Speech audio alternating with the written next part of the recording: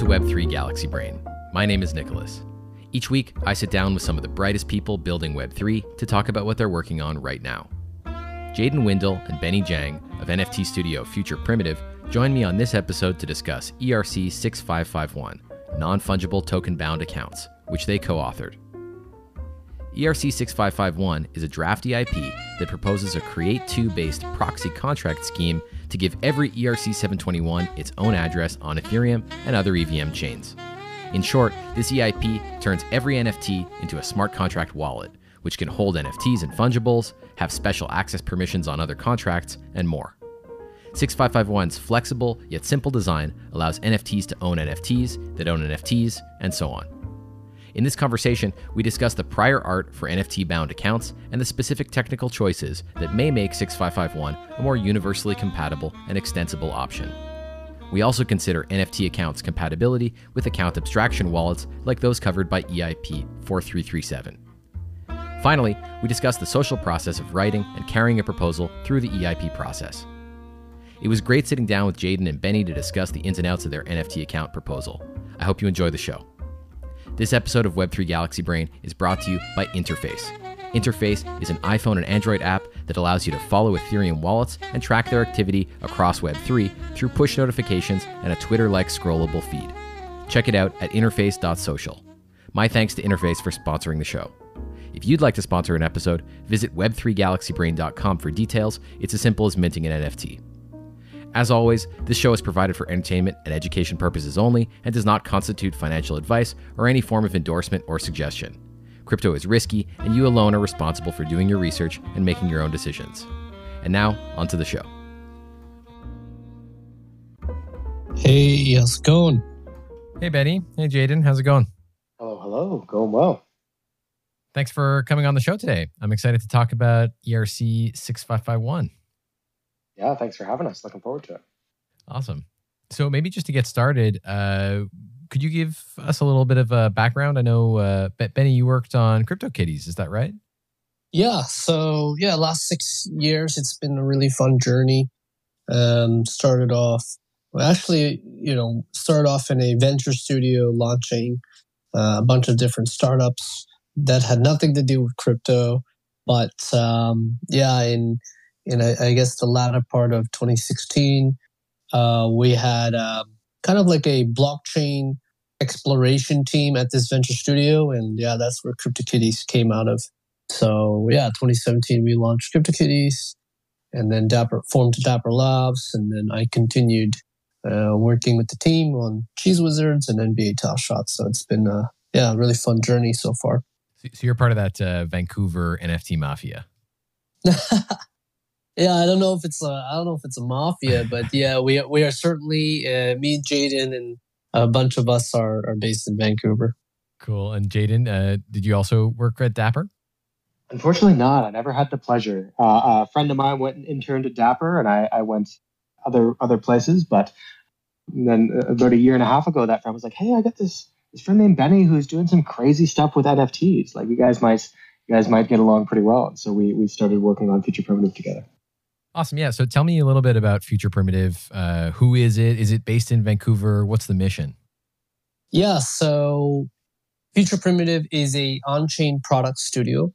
It was founded by me and Steve Giang, who is my co-founder on this studio.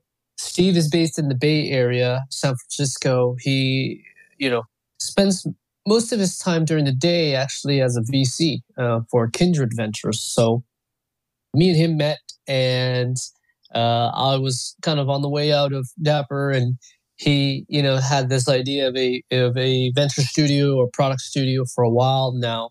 Yeah, we shared a lot of similar perspectives on culture and Web3, and pretty much like a week after I left, we formed Future Primitive, and Jayden was one of the early founding team members that came on board and has been with us since it's nearly a year and a half ago.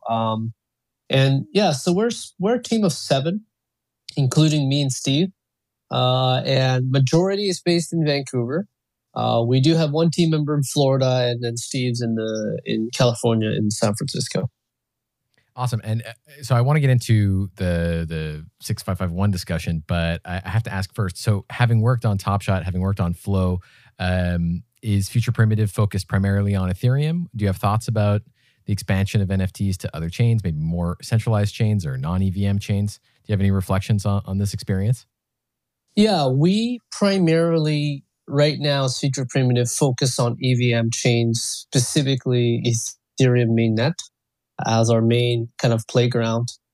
As you all know, CryptoKitties started on Ethereum, and same with Cheese Wizard. So yeah, I think it's good to be back. A lot of things have grown.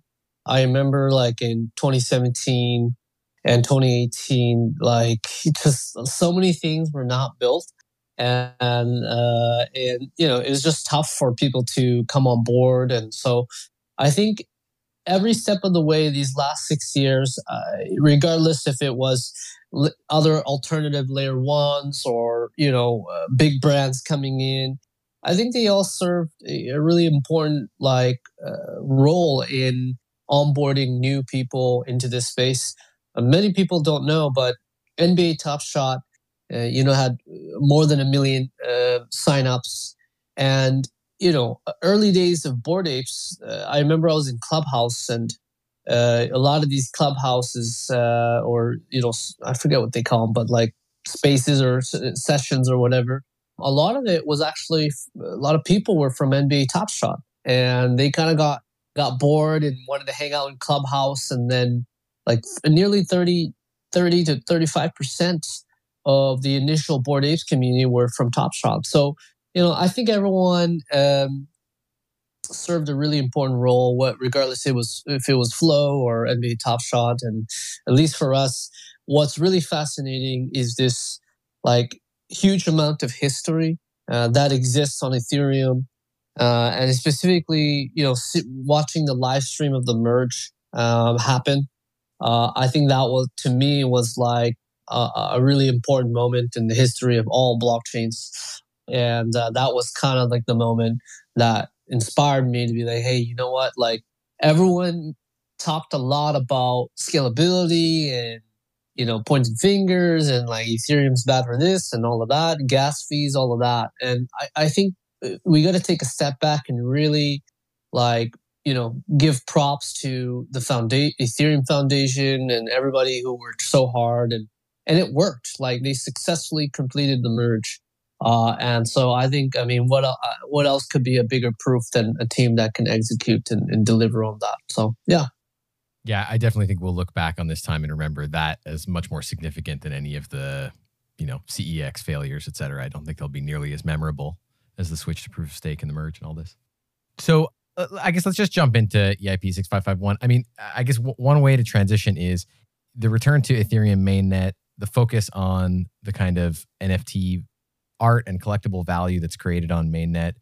You've chosen to, I take it from reading the spec and doing some research into the prior standards that have been proposed, 6551 is a very simple and elegant solution for this non-fungible token-bound account problem. Would you like to take a stab at explaining what the problem is and how this solution works? For sure. So yeah, 6551 is super interesting. It came out of a lot of the projects that we were working on. And one of the things that we spend a lot of time at Future Primitive on is like, how can we take NFTs beyond just a static asset, right? How do we make this more than something that you just buy and sell and trade? But how do we build more things with NFTs? How do we give NFTs the ability to be more? And so we built a lot of crazy things in that regard, right? We built pager NFTs, like 90s pagers, and the only way you could get one was by texting your wallet address to a phone number, and it would be airdropped to you, but then you were part of the pager network. So you got text messages whenever anybody sent text messages to that phone number, kind of experimenting with what if NFTs could talk to each other? And, and kind of a lot of these experiments we've done have been in that same vein. And really the challenge is right now, if you want to do unique creative things with NFTs, if you want to add additional on-chain utility to NFTs, most people just kind of roll their own solutions to it. Or they pick one of the existing kind of standards or projects or platforms to build on that come with a lot of limitations. And, part of the reason for that is a lot of these other projects and things that are trying to add the ability for NFTs to own other NFTs or NFTs to be able to take actions. they're kind of dancing around this concept that NFTs don't really have the capability to own things by default, right? The 721 spec is really simple.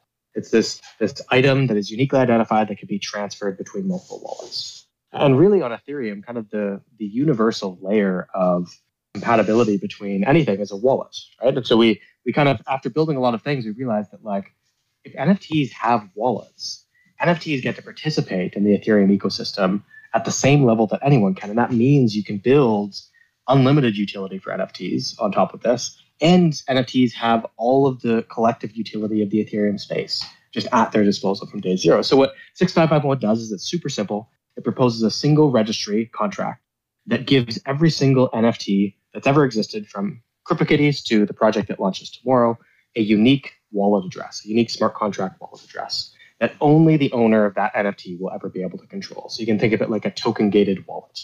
And so that means that every single NFT can now own assets. Every single NFT can now interact with applications. Every single NFT gets the full power of a wallet. And so for us, this represents a really big shift in the amount of things you can do with an NFT, the amount of things you can build on top of this base primitive of NFTs. Extremely cool.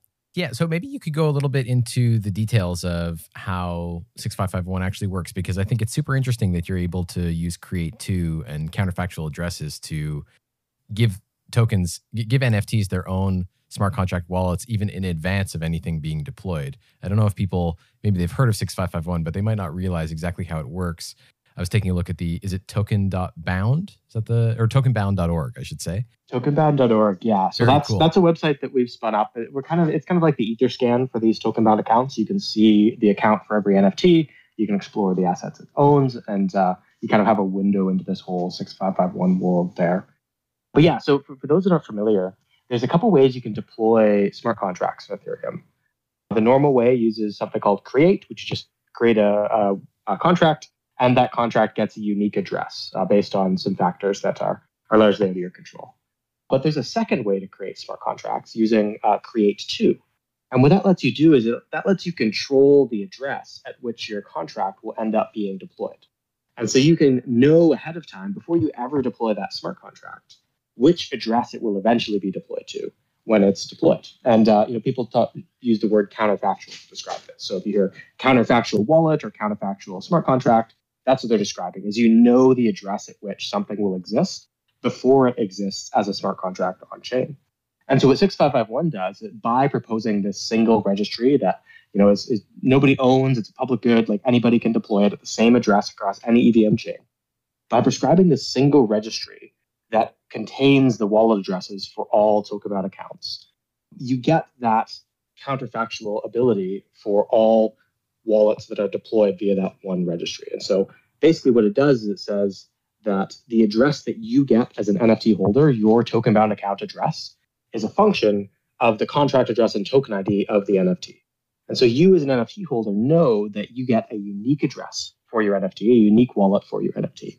And that when that contract is deployed, no matter whether it's you who deploy it or the collection creator that deploys it or some random person who wants to pay your gas, whenever the contract comes into existence at that address, it will be securely owned by you, the NFT holder. And so that's kind of the magic of 6551. By separating the wallets from the NFT contracts themselves, we can give a wallet to every single NFT that's ever existed. And you as an NFT holder know that that wallet is secure. And that fact that it applies retroactively to all NFTs, if I understood correctly, any NFT contract that has an owner of function is compatible. That means that it's that's an improvement on, like I saw 998 was a previous proposal in this direction, which had judging from my skim at least, a significantly more complex solution that's also not backwards compatible with prior NFT deployments, as far as I understood it.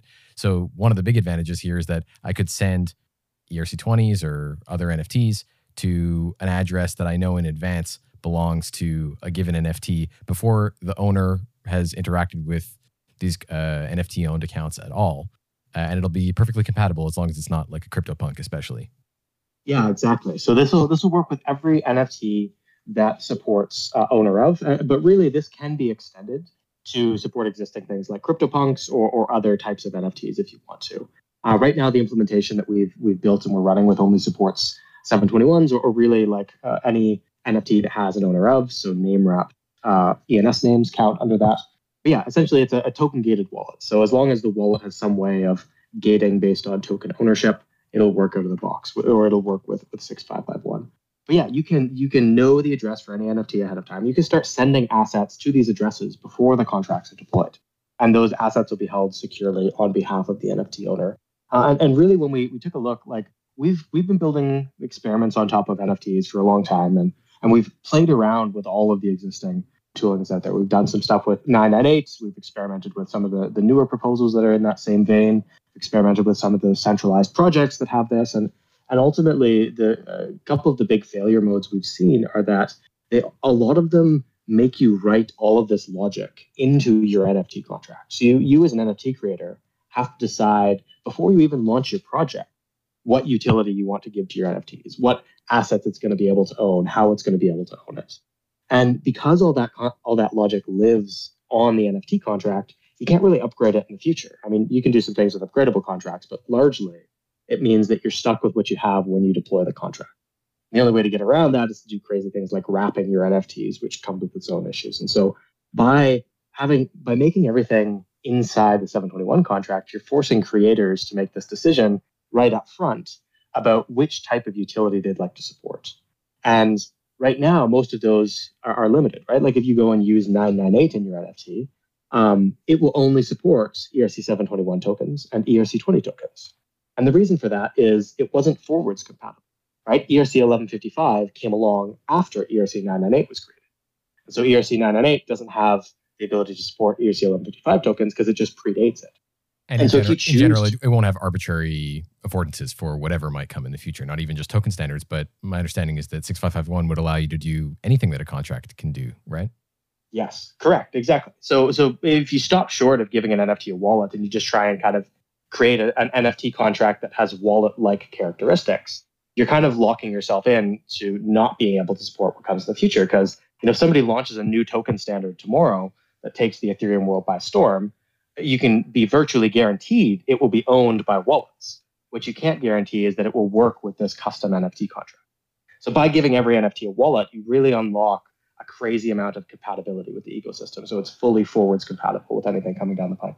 Very cool. So if we jump back a little deeper into the contract, so there's a registry contract interface and an account interface described in the EIP. Maybe you could explain a little bit about how it works in terms of querying to find out what an NFT's address might be, and also creating an account for an NFT. For sure. So the registry is the kind of single entry point across any chain for these token-bound accounts. The registry is where you can go to deploy the smart contract account for an NFT. It's also where you go to query the address for that smart contract account.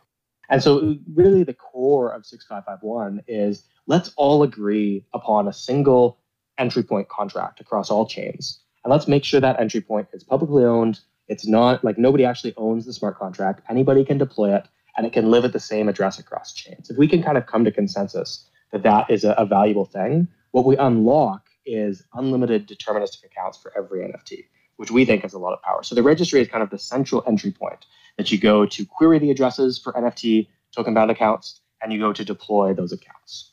The account interface is a separate thing. I can go into it if you have a question. Yeah, I just had a quick question. So there, in addition to the interface for the registry that's provided in the EIP, there's also a reference implementation, I guess, in order for you to be able to get that deterministic address across all chains? Yeah, correct. Yeah, so the whole source code of the registry is in the EIP, as well as the details for how to deploy it to the canonical address. And so right now, until the EIP is finalized, that canonical address is a little bit in flux.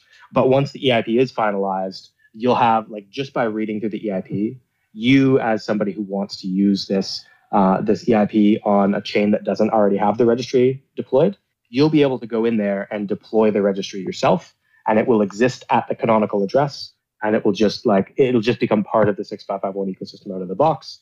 Anybody that supports 6551 things on that chain will know which address to look at. And so having a single entry point across all chains that's permissionlessly deployable is really important because it gives every NFT that deterministic account capability. If there were multiple entry points or multiple registries, then applications looking to integrate with that would be like, okay, which registries do we want to support?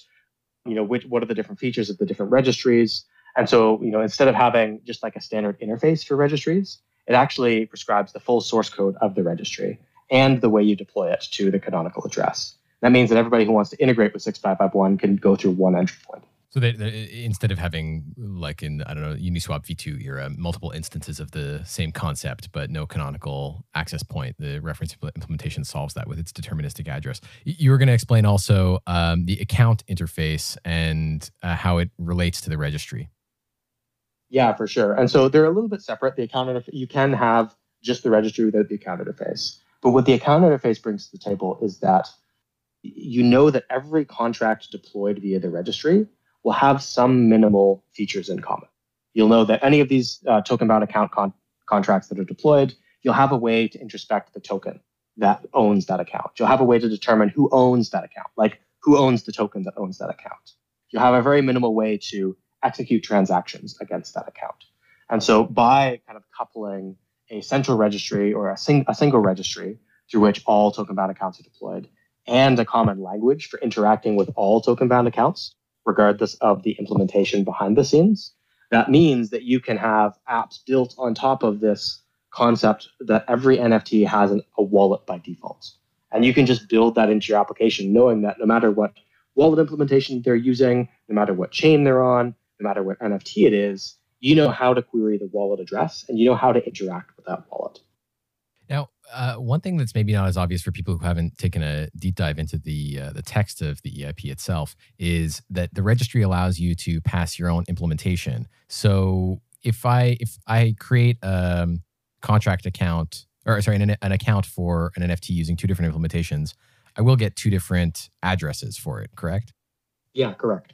So is there an expectation that, at least at first, I imagine you're using the same implementation across all accounts, and so they all behave the same, and they have whatever additional interface affordances in excess of the account interface that you suggest in the EIP itself? Yeah, so for now, we've built an implementation that works out of the box with 6551, and so when you go and interact with tokenbound.org, that's what you're interacting with today. But anybody can build their own implementation and bring their own implementation. So if you want to customize your implementation to build some specific features that your dApp needs, you can use all of the tooling and specifically all of the platform support for ERC-6551, but with wallets that do something that you need them to do in your project. And so by making the implementation customizable across 6551 accounts, that means that both you as the NFT holder, you have full choice as to which type of implementation you'd like to run. Kind of like choosing between whether you want a MetaMask wallet or a Rainbow wallet or a Gnosis Safe. You can do the same kind of thing with 6551 wallets if you're an NFT holder. And on the other side of things, dApps can build 6551 implementations that go beyond the spec and introduce new and interesting ways that you can use NFT wallets while still being able to be plugged into the ecosystem. So if the ultimate thing that we're working towards, which is if OpenSea supports this standard natively, and you have this concept when you're trading your NFTs of this NFT has a wallet and all the assets in the wallet go with it on a sale. If your dApp goes out and builds a custom account implementation, you'll still be able to take advantage of that OpenSea support. And so by having a single entry point and a single language for communicating with these token-bound accounts, you unlock an unlimited amount of creativity on the side of the token-bound account implementations, while still making it really easy for everybody to, every app, every platform, every wallet in the ecosystem to integrate with this concept of NFTs having wallets. So it is conceivable then that the original implementation of the accounts that you've provided will be something that, should this standard become popular, people can assume that NFTs have an easy route to instantiating the contract at that known address, this sort of OG implementation. But other people might have a reason to develop alternate implementations that would give multiple wallets to the same NFT, smart contract wallets, that is. Can you imagine a scenario where that would happen? Or I'm trying to think of what it means for an NFT to have potentially multiple accounts, not only one. Yeah, so this is a really interesting part of 6551 that is kind of underexplored because right now we're kind of trying to get people used to the concept of, hey, your NFT has a wallet. That's enough of a brain explosion moment. True. Like going too much further down the rabbit hole is kind of tough. So we've talked a lot about NFTs having a wallet. But what 6551 what 6551 really does is it gives every NFT an infinite number of wallets.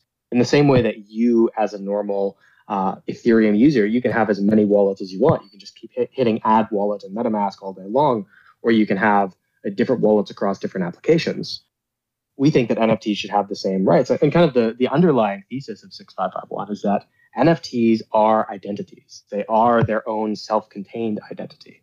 And what 6551 gives them is the ability to actually use that identity on chain, right? Without a wallet, an NFT is just a thing that gets passed around from wallet to wallet. But with a wallet, an NFT is its own self-contained identity that can own things and do things. It has the same rights on Ethereum as you as a human user. And so that kind of philosophy of giving NFTs self-sovereign access to on-chain things drives a lot of things, including the ability to have multiple wallets. So if you as a normal Ethereum user can have multiple wallets, the same should be true for NFTs. They should be treated the same as any other user on Ethereum. But yeah, so the way we kind of see it playing out is like we would love to see lots of experimentation with implementations. I think client diversity in any kind of an ecosystem is really important. And the custom implementation allows for a lot of client diversity among token-bound accounts while still maintaining a common interface for interacting with them. So like you can do crazy stuff. Like you can have a token-bound account that only works on one day of the year, right? You can have like a purge token-bound account, I guess, right? If you want to do that for your NFT collection or for some like dApp you're building, go for it. Like you can use a custom implementation. It'll still work out of the box with all the other tooling around it, around 6551. But you can do really weird creative things with account implementations. So we see there'll probably be, similar to how smart contract wallets are right now, there will probably be a number of implementations that kind of are the most commonly used by apps implementing this. People think of smart contract wallet, they think of Safe, they think of Argent, they think of a couple of other ones. That'll probably be the same here, but with a very long tail of experimental, crazy, creative use cases for custom implementations. Got it. Speaking of sort of compatibility with other things, and you mentioned some other contract wallets, I noticed that it is 4337 compatible. Maybe you could explain, especially for people who are not super familiar with 4337, what it means to be compatible with the account abstraction in this context. Yeah, for sure. So 4337 is kind of a proposal that is proposing a way to do account abstraction without doing any changes to the underlying Ethereum protocol. So it's a way to structure your smart contracts, kind of a common way for smart contract accounts to work that allows a whole ecosystem to be built up of like common ways of interacting with smart contract accounts. Because we've had smart contract wallets, smart contract accounts for ages, right? That's nothing new. We've had Gnosis for ages. We've had Argent for a while. We've had some other ones that predate this whole concept of 4337 style account abstraction. But what 4337 is doing is creating a standard way of interacting with those wallet accounts. It's really flexible, but allows for this whole ecosystem of tooling to pop up that comes with a lot of really great, user experience benefits. It kind of creates this whole new way of submitting transactions on Ethereum. And so you get things like smart contract wallets can pay for their own gas rather than relying on someone's wallet to pay the gas on their behalf. Even for their own deploy, is that right? Even for their own deploys, yeah. It even like 4337 even abstracts away the concept of deploying a smart contract account.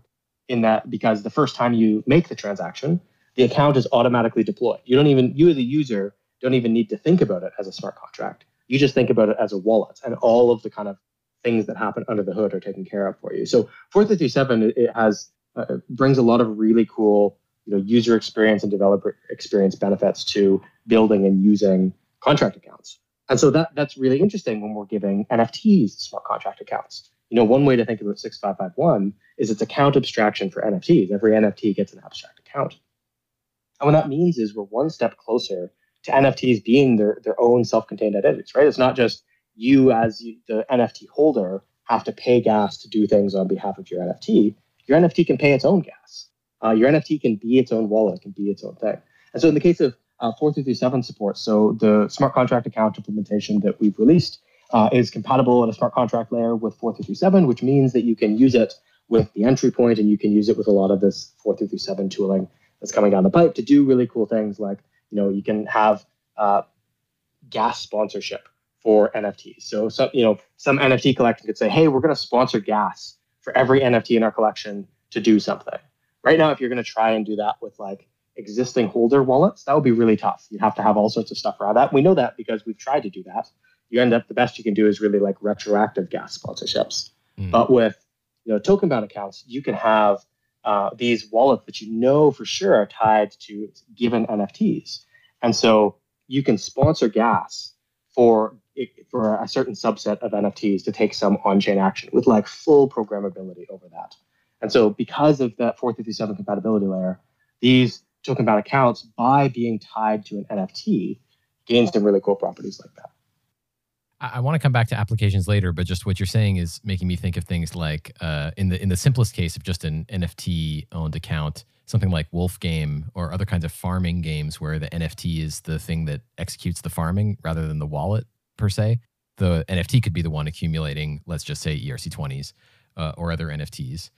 And then in the more complicated case, what you're saying with 4337 compatible 6551 NFT could have something like, I don't know, multiple people owning a single NFT and able to execute transactions on its behalf on token gated contracts that are aware of, that are token gated to that NFT collection or that specific NFT even, where execution still requires, for instance, like a multi-sig type setup or something like that.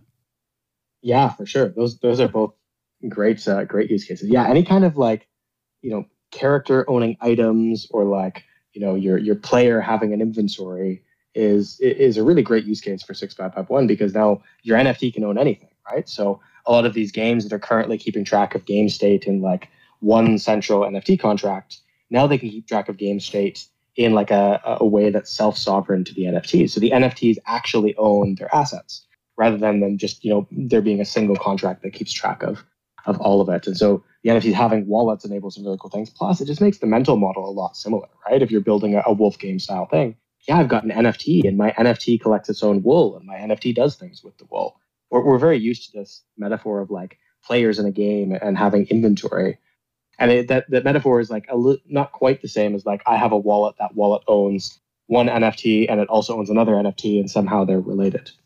Do you think that there's because we're starting to touch on this account abstraction multiplied by NFT-owned accounts? Because initially, I totally agree. The thing that seems most appealing to me is like a character that accumulates weapons or whatever experience points or something, that those might as well be allotted directly to the NFT rather than in a custom mapping or something on the contract that is not compatible with, that interfaces can't easily represent across a variety of contracts. So to standardize that kind of thing makes a lot of sense. Whereas like transferring ownership of like for token gating some, let's say, access control on a contract to a specific NFT rather than to a specific EOA address or contract address, but instead to this address that can be controlled by an NFT is less obvious to me why you would want that transferability with the NFT. But it seems like you kind of get it for free with this really convenient way to associate skill gains and other kinds of power-ups and assets with a specific kind of NFT. Do you foresee people trading like access controls via the NFT as well? I suppose it makes sense for anything that's token gated, like something you can mint, a claimable or something like that, especially.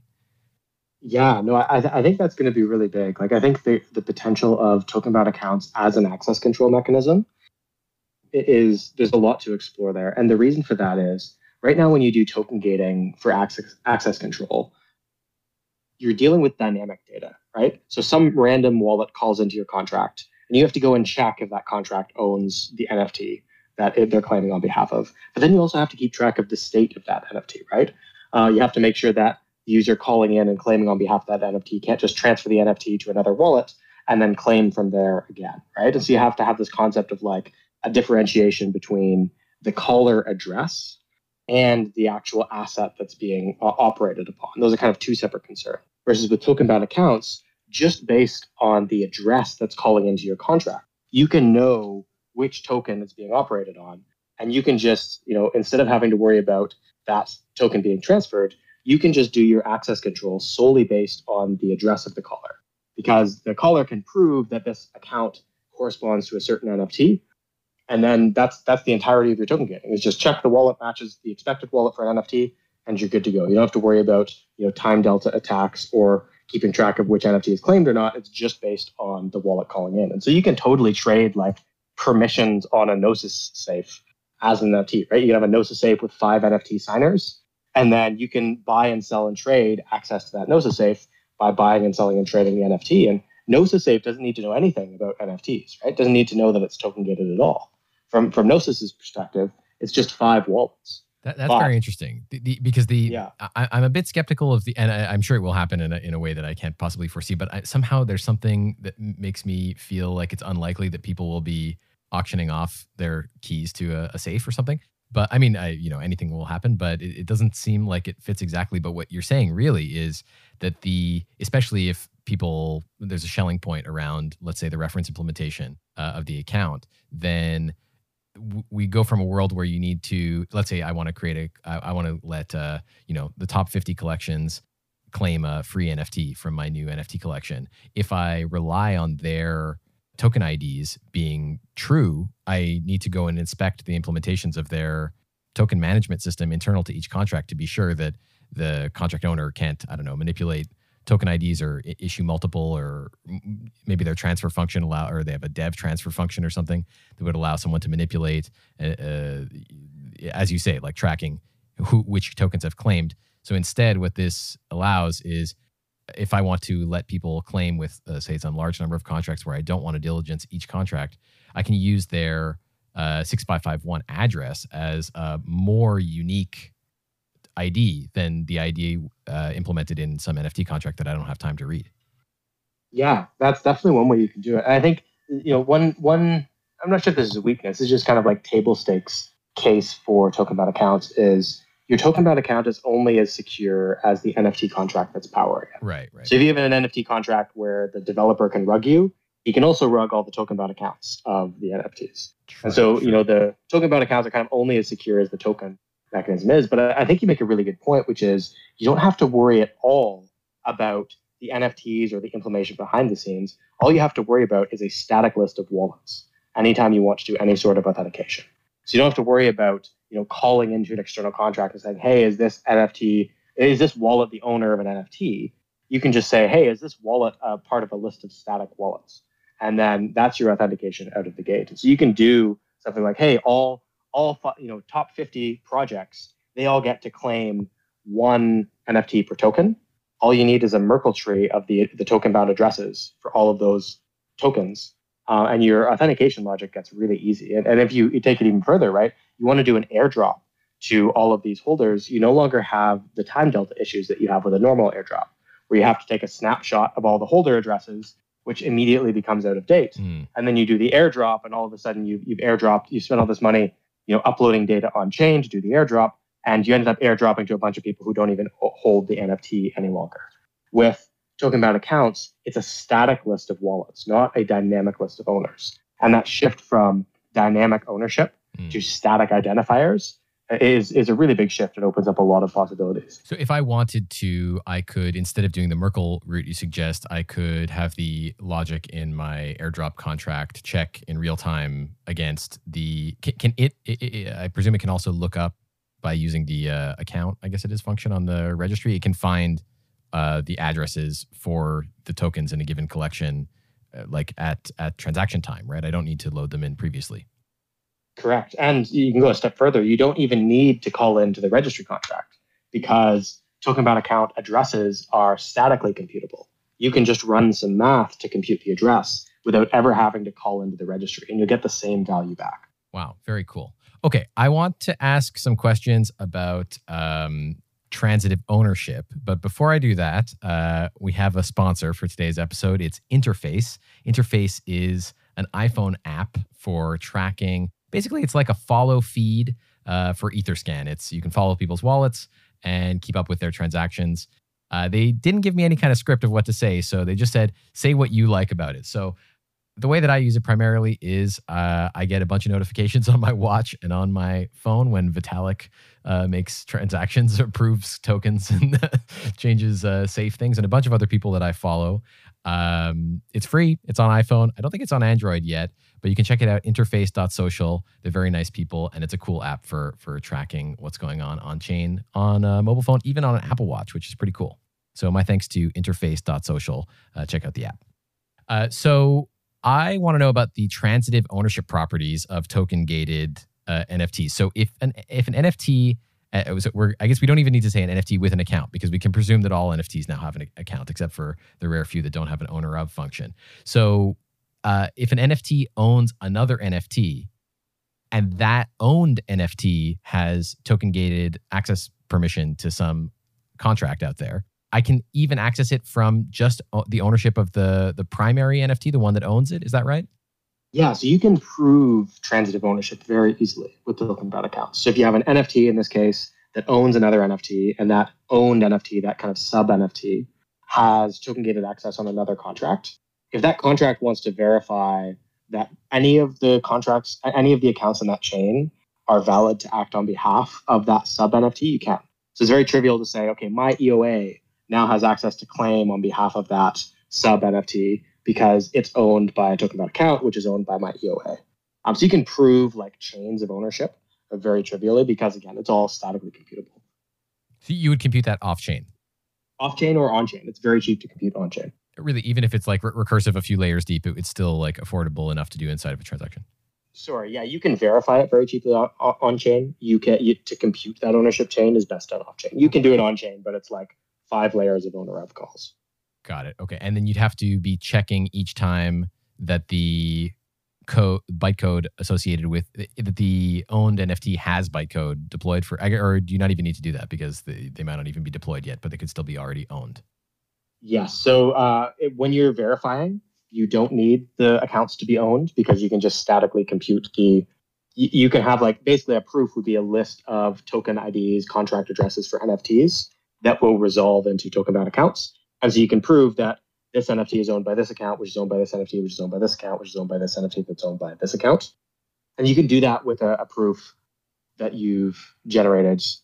Got it. Yeah, so you can do that proof pretty easily. Where it breaks down is if you're calling into the token-bound account contracts to get the token information, then you rely on live deployed contracts. But you can prove, like say I own an NFT, and then there's a non-deployed token-bound account that's owned by it, and that non-deployed token-bound account owns a sub-NFT. I can still prove on-chain that I, the root holder, own that whole chain of NFTs, even though that one account isn't deployed. Very cool. Because you can find out what their addresses are just by having the arguments that you need to pass to the account function? Or you said even the accounts directly? You might not even need to go to the registry? Yeah, exactly. As long as you have the data that would make up the account, so the token contract, token ID, implementation address, and SALT, if you have those 4 pieces of data for any account in a chain of accounts, you can locally compute and verify that the ownership tree is as the proof says it is. Very cool. I noticed that on tokenbound.org and also on OpenSea, is it Sapiens is one of the first collections that you've made with it, and you have this really cool thing at the bottom where you can see sort of in the NFT's image data, you can hover over the image and it reveals what NFTs are owned by that NFT. Can you explain a little bit about how that works? For sure, yeah. So Sapiens is actually the project that 6551 came out of. With Sapiens, the whole mechanic is you have a character PFP NFT, and that character can own clothing items as NFTs, and they can equip that clothing onto and off of their PFP. Like my PFP right now is a Sapien. And so we knew we wanted to do this mechanic of ownership of an NFT owning clothing and then equipping, and kind of how to do it was a bit of a question mark. And so after banging our head against the wall for a while, we arrived at what became 6551. But yeah, so the way that we did it in Sapiens is we built a animation URL. So on OpenSea and some other big NFT platforms, you can actually embed full websites inside of the artwork of an NFT on the details page. And so when you click on the Sapiens and you see the details page, you'll actually see a website from our website that renders over top of the artwork. It renders the address that the token bound account address for that Sapien. And then it pulls in all of the items that account address owns, and it shows them in a little inventory bar at the bottom. So that's made possible by OpenSea's like iframe support, and there's a couple of other marketplaces that support it. And then because all of that data is easily computable, right? If you know the token, you know the token bound account address. If you know the account address, you can get all of the contents of it. And so all of that is just shown in the little artwork window on the OpenSea details page. It's very cool. So this is like served from HTTPS, and your backend is computing what NFTs are owned by this NFT. Yeah, so it's computing on the client side. Oh, really? So it just loads the JavaScript page, and then it uses like I think we're using Alchemy's API to pull in all of the ownership. So there is some indexer somewhere running to get the contents of the account address. But you could just as easily deploy the same static page onto IPFS and have like a fixed, you could have it on IPFS with a pointing to the graph for indexing, and now you've got a fully decentralized version of the iframe. Now you just have to buy GRT. Yeah, exactly. You just have to make sure that one wallet still has GRT, and then you're good to go. Yeah, the Alchemy thing is pretty cool for that. And there's actually a bunch of them that I just learned about. I know Sequence has a API that does something similar to Alchemy, and Zora also, which can they have generous free tiers, which are handy at least, if not the most decentralized thing in the world. For sure. So this is very cool. So you can then, do you imagine what is the ultimate, or maybe not ultimate, but what would you think would be a cool thing for OpenSea to do in order to increase their support for 6551? Here you've kind of jury-rigged it so that you can see the things that it owns inside of its own image. But I guess ideally you wouldn't have to populate that in the image or in the animation URL. That would just be sort of on the OpenSea page. Yeah, I think that's kind of the ideal, is that this concept of every NFT owning an account is not a theoretical, right? As of today, every NFT has an account. You can take that for granted with every NFT collection. And so seeing platforms like OpenSea and wallets, wherever they show NFT data, also showing the NFT's wallet data, so that you can see the contents of a token-bound account wherever you're interacting with your NFTs. In the case of OpenSea, if you go to buy an NFT on OpenSea, and there's something really valuable in that NFT's account, you probably want to know about that when you're making a purchasing decision about that NFT. And so showing that data right natively in the OpenSea UI would be really cool. And we're chatting with them a lot about that, and hoping to work with them to implement that. It's still a little ways off, but we think that there's a path forward to that. So yeah, obviously, like anywhere that you deal with your NFTs, you see your NFTs, you interact with them, being able to see the account for that NFT and the contents of that NFT's account becomes really important, not just for purchasing decisions, but also say you've got a wallet and you have a lot of NFTs in your wallet application. And, I'm about to transfer this NFT. I should probably know what I'm transferring along with that NFT in the token bound account. So we see this as something that can be and will be built really deeply natively into the experiences of all the applications, all the platforms, all the wallets you use when you deal with NFTs. Makes a lot of sense. And I think they'll be perfectly happy to do it because it's just more NFT transactions. I don't know if they're back to charging fees yet, but one way or another, I'm sure they're happy to have more NFTs being transacted. This does bring to mind one of the sort of concerns or challenges of using NFT-owned accounts according to 6551, which is the possibility that someone like rugs what is contained inside of the NFT as they observe the mempool when you go to buy the NFT. Do you have any thoughts about that? Or maybe you can also just explain for people who are a little less familiar what the problem is and how you think about solving it. Yeah, for sure. So this is one of the big challenges with buying and selling NFTs on marketplaces that don't have any concept of stateful NFTs, right? So right now, basically every marketplace for NFTs treats an NFT as its own little self-contained asset. When you buy an NFT, all you get is the NFT. You don't get anything else. And so, even in the case of something as simple as an NFT having the ability to claim some additional asset, that's state for that NFT. That means that NFT has some additional value beyond just the NFT itself. And so, one way to think about this attack that we've seen time and time again is, you have an NFT that has the ability to claim something. So the owner goes and claims it and then sells that NFT really low at a really low floor price. And that new user who bought this NFT expecting to be able to go and claim this cool thing buys the NFT and then can't go claim the thing, right? They've just been rugged. Something they expected to get when they bought the NFT didn't come with it. And that's because marketplaces just don't have any concept of NFTs having state. And so when you give an NFT a wallet, you have the same problem, but just dialed up to 10, because now you could have 10 ETH in that wallet. And, someone makes a bid on that NFT saying like, hey, if I buy this NFT, I'm going to get 10 ETH as well. And so if there's a malicious holder of that NFT, they could see that really big offer on the NFT, pull all the ETH out and then accept the offer. And all of a sudden, the person who bought the NFT thought they were going to get an NFT plus 10 ETH, but all they got was the NFT. And so kind of the root problem here isn't necessarily 6551 or the way that 6551 is structured.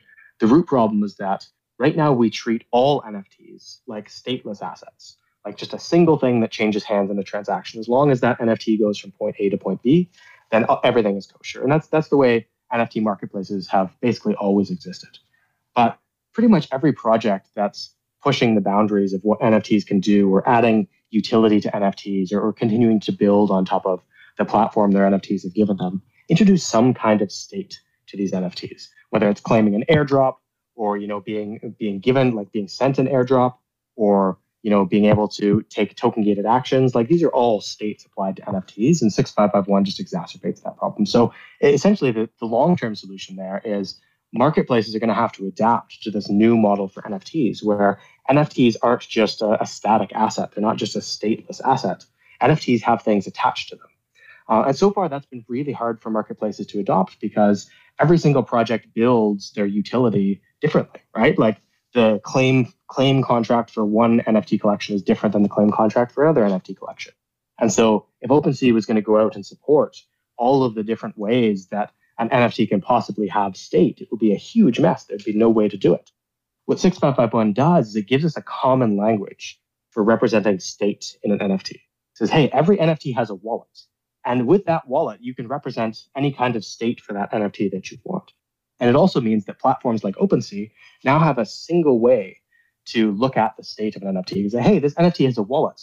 Based on the contents of this wallet, I know whether the state of this NFT has changed or not. And now I can start protecting users from state changes during NFT transactions. So the Seaport team has actually put a ton of effort and research into this in the last couple of versions of Seaport.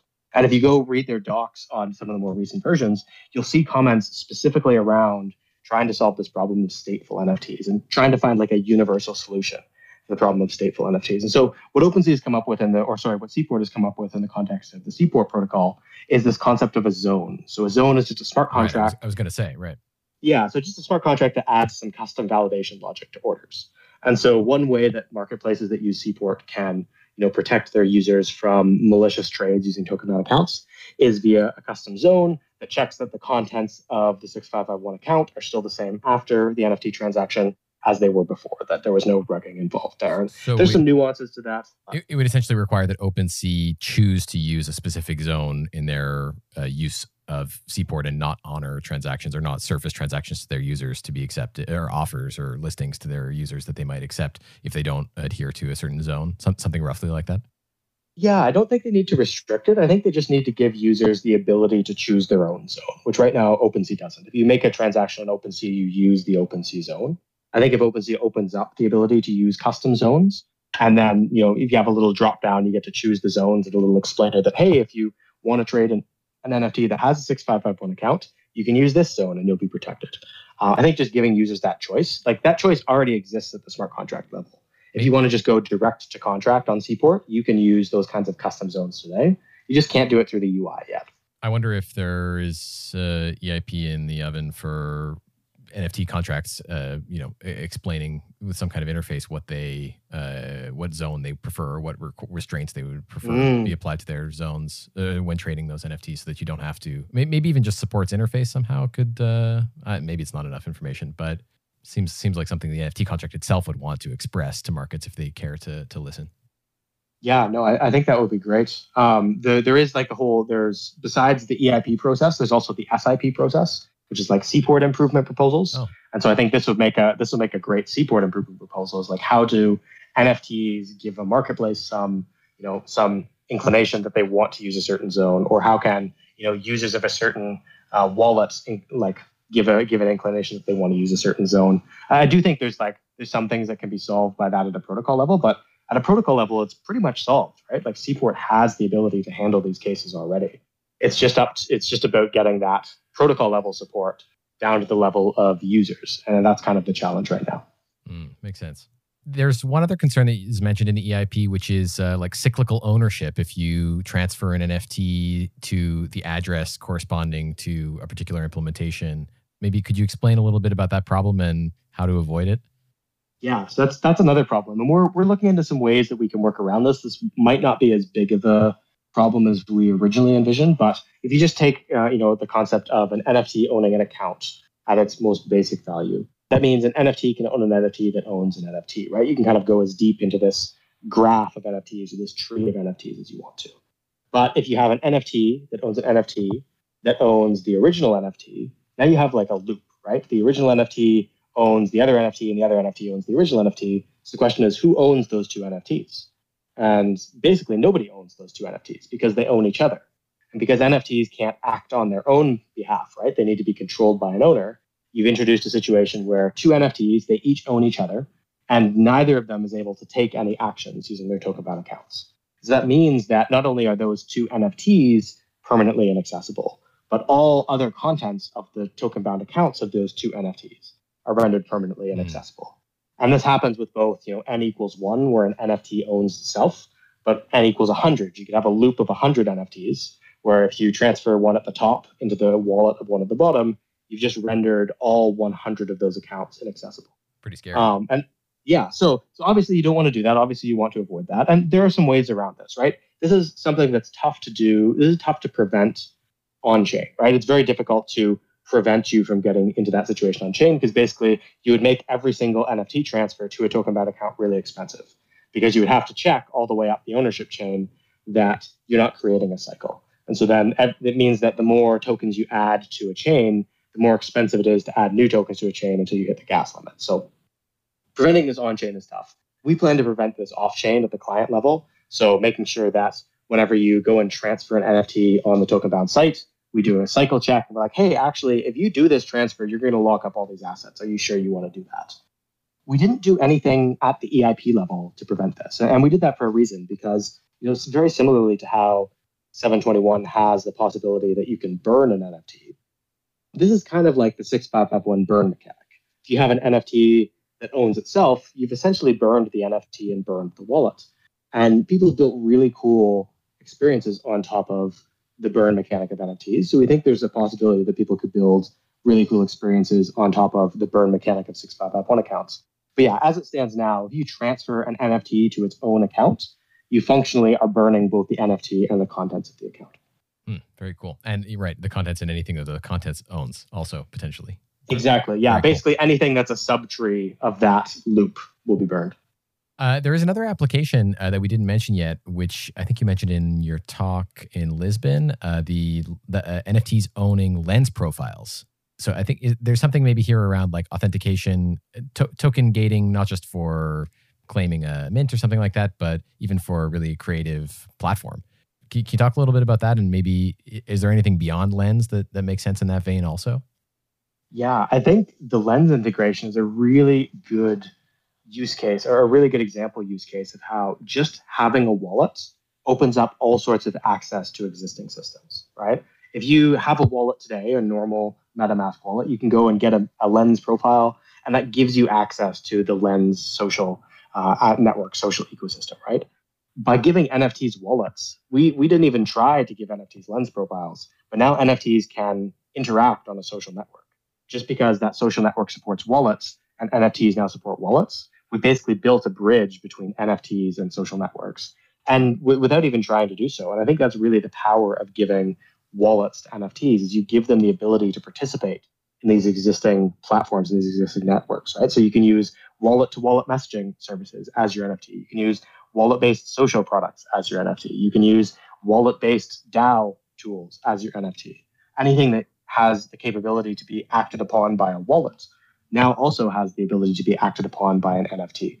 And so, the social aspect is super cool, right? You've got an NFT that is its own self-contained identity. That it's not just you owning the NFT; it's the NFT itself that has its identity.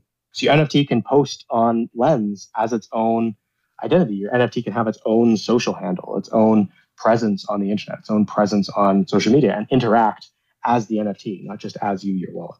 So in the future, we'll have NFTs farming Blur rewards directly. Yeah, I think so. Like, and Benny could speak a little bit to this because Benny's doing some crazy thinking around, like, what does this look like in the future? But this concept of like self-contained agents on chain represented as an NFT, but able to take any action on chain means you can have NFTs that are doing MEV. You can have NFTs that are doing like, liquidity pooling. You can have NFTs that are doing like high frequency NFT trading.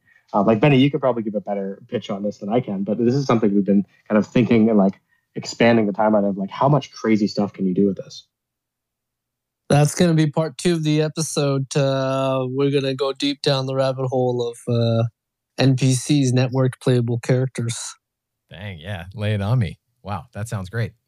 It's making me realize that you can sell like any kind of, I don't know, even like a deployer address. You could potentially use an NFT to deploy something and then sell the deployer. Would that work? Yeah, totally. Like you could deploy a smart contract account using your NFT's wallet. And then that NFT could be the owner of that smart contract. And so when you sell the NFT, you're selling ownership of the smart contract just in one transaction. So it requires a little bit of belief, but you can kind of start thinking about tokenizing blockchain history by selling the account that executed some transactions or was involved in something. It feels to me like maybe less sleight of hand than like ordinals even. It's pretty real. Yeah, totally. I think like you essentially are giving the ability to the Ethereum ecosystem of being able to sell wallets, which is something that you can't just do right now, right? You can't sell your EOA wallet unless you really trust the person not to rug you when you give them your private key. Even selling like an ownable wallet, right? Like selling a smart contract. Somebody has to execute that transfer ownership. And because you don't have the mechanics for trustless sales like NFTs do, like we don't really have an OpenSea for smart contracts, right? Where you buy and sell and trade smart contracts, just because we don't really have the infrastructure for it or the standards for it. But we do have that for NFTs. What that means is we can represent using NFTs any type of sellable wallet. And so you can now use NFTs to sell anything, not just NFTs. Very cool. Benny, do you want to share any alpha on this or should we wait for a future episode?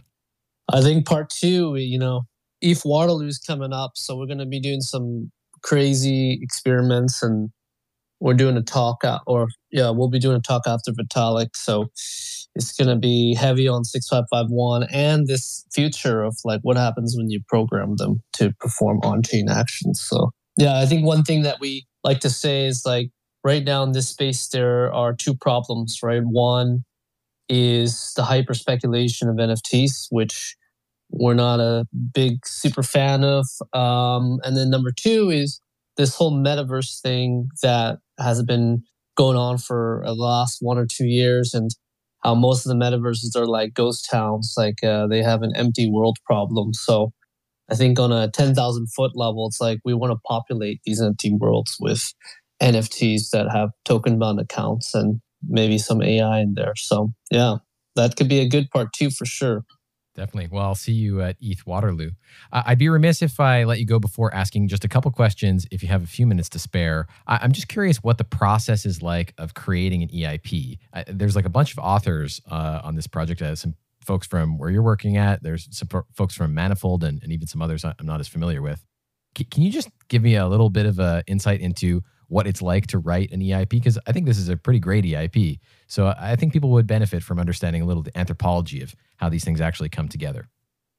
Yeah, for sure. And this is our first time writing, or my first time. Benny was kind of involved in the writing of ERC-721. But yeah, EIPs are one of the coolest aspects of the Ethereum ecosystem because it's a really neat way for like bottoms-up innovation to happen. If you have an idea, something you think would meaningfully improve the Ethereum ecosystem, like something that you think that the community should rally around, a common pattern or a common way of doing things, you can put that out into the world and gather feedback on it. And eventually it can work its way to the point of becoming just a standard pattern that everyone uses. But for EIP specifically, so there's a forum called the Ethereum Magicians Forum, which is where a lot of the kind of development of Ethereum, both at a really low like core protocol level and at a really high like standards level happens. So you got a lot of really talented developers and people in the Ethereum ecosystem all hang out in this forum and are chatting about improvements to the Ethereum ecosystem. And so if you have an idea for something you think would be really cool in the ecosystem, you can create a post on this forum and be like, hey, like, I think this thing should exist. In our case, you're like, hey, we think NFTs should have wallets and we think that they should be able to work like this. And we think it's really important that the wallets be counterfactual and a few things like that. And just solicit feedback on it and get people's thoughts on it. And eventually once there's some kind of community consensus around like, hey, like there actually might be something here. Why don't you write it up? You can write it up as a proposal. There's kind of like a formal template for how to write up an EIP proposal, and you can submit it there as a pull request on GitHub. It'll get some light review, mostly just around some conventions. And if they, at that point, if it looks like the EIP is well formatted and there's some beginning emerging consensus around it, it'll get merged in as a draft EIP, which is what EIP-6551 is right now, which you can continue to work on, continue to refine, and then eventually it'll go to a review state where it's kind of like everybody piles on with like all the feedback and tries to kind of really do the last mile of coming to consensus on it. And after that, it goes to last call and it goes to finalize. And so kind of the goal of the EIP process is to gather community consensus around a common idea. It's not a patent. It's not a claim of invention. It's a tool to rally the community around a common pattern for doing things. In our case, we think it's really important for NFTs to have wallets and NFTs to have counterfactual wallets, and for that to be something that works for every NFT on every chain that's ever existed. And so, if we can find community consensus around that idea and specifically how that idea should be implemented, then this EIP will come from the draft state it is now to the state to the state of being a final EIP. Were there concepts that you had to give up or that changed? How did it evolve from when you first proposed the concept to what's actually in the, I guess it's still draft, but more developed 6551 that we know? Yeah, for sure. This is actually a really good question. So we chatted with, Sam Wilson in particular was super helpful as we were kind of going down this path. But an early version of the EIP didn't have the central registry contract in it. It had like an interface for a registry and kind of assumed that there would be many registries. And it had an interface for accounts, assumed there would be many account implementations, and that each registry would only deploy one type of account. So you would have one type of account per registry, but you'd have 1 million registries you'd have to integrate with. And Sam was like, hey, this is really cool, but what if there was like a known bytecode that could be deployed by a single registry? And then you get a lot of benefits around, the counterfactual thing. And you also get, a single entry point for everybody to gather around rather than having like many entry points in the ecosystem. And so we're like, wow, that's actually really good. That takes this idea from, where it was, which was pretty good, to like a lot of cool things you can do with counterfactual addresses. And so that was one of the early pieces of feedback that was super helpful. I guess that also helps with multi-chain deployment. Exactly. Yeah. So we had, in the original version of the EIP that we had counterfactual addresses. Like every registry would deploy counterfactual addresses, but it was kind of assumed there would be a lot of registries and there wouldn't be one canonical address. You would just deploy a registry to wherever, and then somebody somewhere would have to index all of the registries if they wanted to integrate with the EIP. But Sam was like, hey, like you can use a permissionless non-owned registry contract that can be deployed on any chain using Nick's method or using the factory that we're using now, and then that would have we would be kind of coming to consensus around, should this be the single factory that everyone uses? And so that was a really good piece of feedback. I see there's 8 people listed as authors on the EIP. I'm curious, what's the bar for being included as an author on the EIP versus just participating in the ETH Magicians conversation? And also, do all of those people, did they have kind of similar design goals for working on this project with you, or did people come from very different perspectives? Yeah, so the original set of authors were people on the Future Primitive team. This was a really collaborative thing on our team around kind of dancing around these different ideas of how we're going to give every NFT's wallet. So we put everyone who was kind of meaningfully involved in those conversations on our team on there. But since then, the additional people who've been added is just merging a PR into the reference implementation repo. So if you've meaningfully contributed at a code level to to 6551 and what it will be eventually deployed and permanently on chain, then we've been pretty generous with adding authors. So if you'd like to be an author, we'd love your contributions to the proposal, both at the idea level and specifically merging PRs into the existing thing to help improve it. I saw there's a typo. There's a the somewhere. Is that enough to get me to be an author? If you'd like to, I think EIP authorship is not really that big of a thing. I think Pedro from Wallet Connect had a tweet about this recently.